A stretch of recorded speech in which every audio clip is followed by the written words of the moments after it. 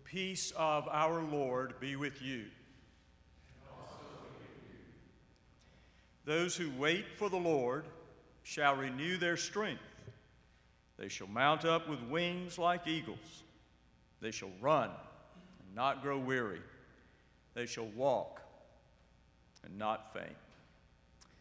Like much of the Hebrew Bible, those familiar words from today's first lesson were prompted by the pain of the exile. The Babylonian army's forced removal of a portion of the people of God from Judah to Babylon. That great disruption from which came the big books of Isaiah, Jeremiah, and Ezekiel, and the small books of Ezra, Nehemiah, Lamentations, Obadiah, and Haggai, the homesick sorrow of Psalm 137. We have hung our harps in the willow trees, because how can we sing the Lord's song in a strange land? And of course, this morning's beautiful, hopeful promise to the exiled people of God. Those who wait on the Lord shall renew their strength. They will mount up with wings like eagles. They will run and not grow weary. They will walk and not faint. Words which were written originally to the exiled people of God nearly 600 years before the birth of Jesus, but which have held hope and strength for countless souls in exiles innumerable since, including us in ours. Many of us are in some ways exiles.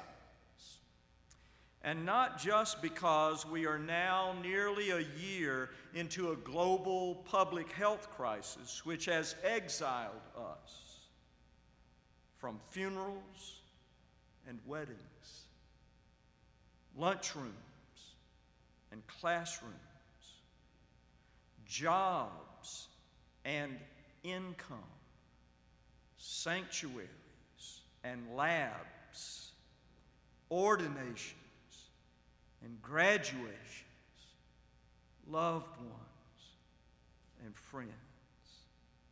This present season of separation may be the most disruptive global exile any of us have ever known, but it is not the first or worst exile in many of our lives.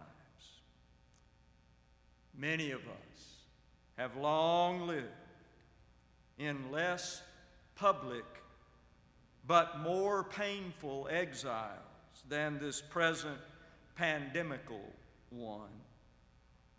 Exiled from hopes and dreams by a life that has turned out in ways we never would have imagined.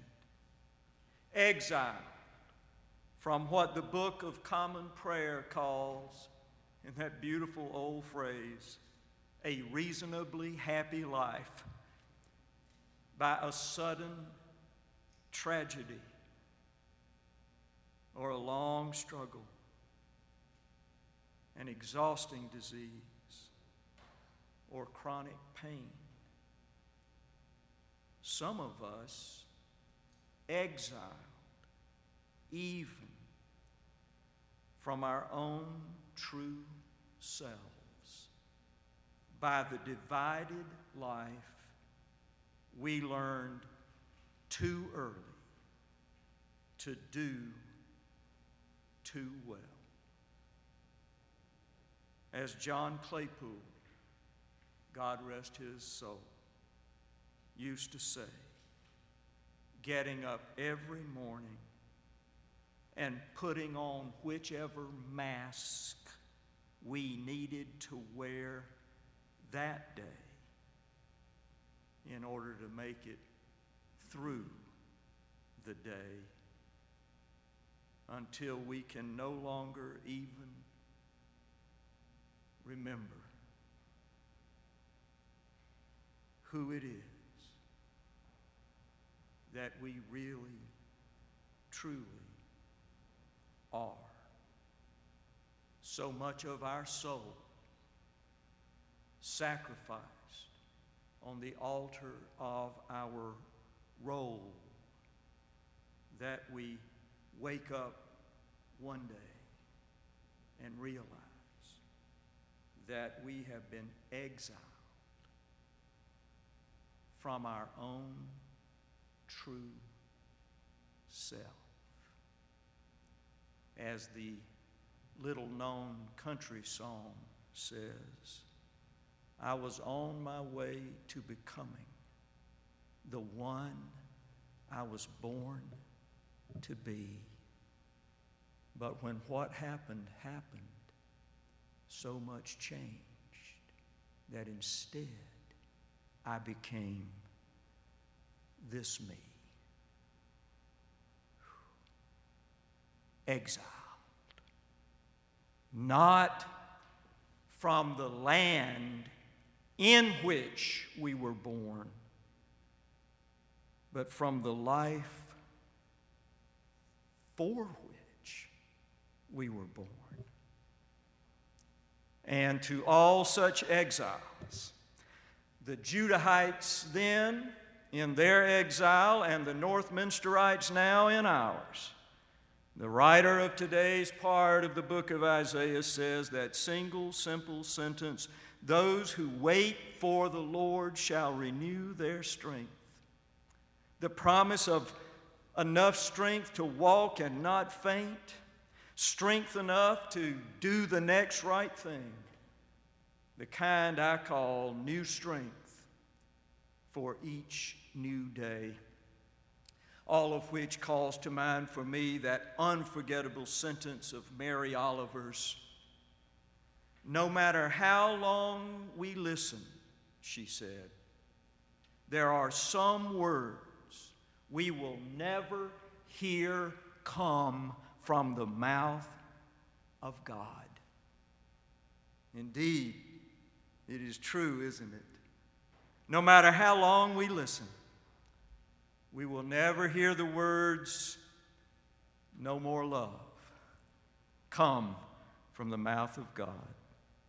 No matter how long we listen, we will never hear the words, no more welcome, come from the mouth of God. No matter how long we listen, we will never hear the words, sorry, we've run out of mercy, or patience, or room, or time come from the mouth of God. And according to today's lesson from Isaiah, no matter how long we listen, we will never hear the words, no more strength, come from the mouth of God. With the help of God and the people of God, there is always strength enough to face whatever is coming next. Strength enough to live deeply, fully, and faithfully into, through, and beyond things so hard that if someone had told us ahead of time we were going to have to go through them, we would have sworn that we would never make it. But we do. We do go through with the mystical help of the Spirit of God and the practical, physical, specific help of the people of God. We do have the strength we need as we need it.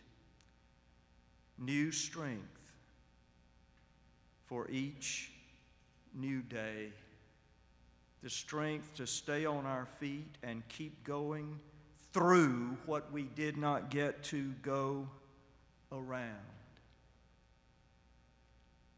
which is not necessarily the miracle that we wanted. New strength for each new day may not be the miracle we want the most. The miracle we want the most is the kind which came in this morning's gospel lesson, where Jesus just comes over to the house and fixes every problem, heals every disease, stops all the pain. That's the miracle we want. And sometimes it's the miracle we get. But when we don't get the miracle we want the most, Isaiah says we do get the miracle we need the most. New strength for each new day.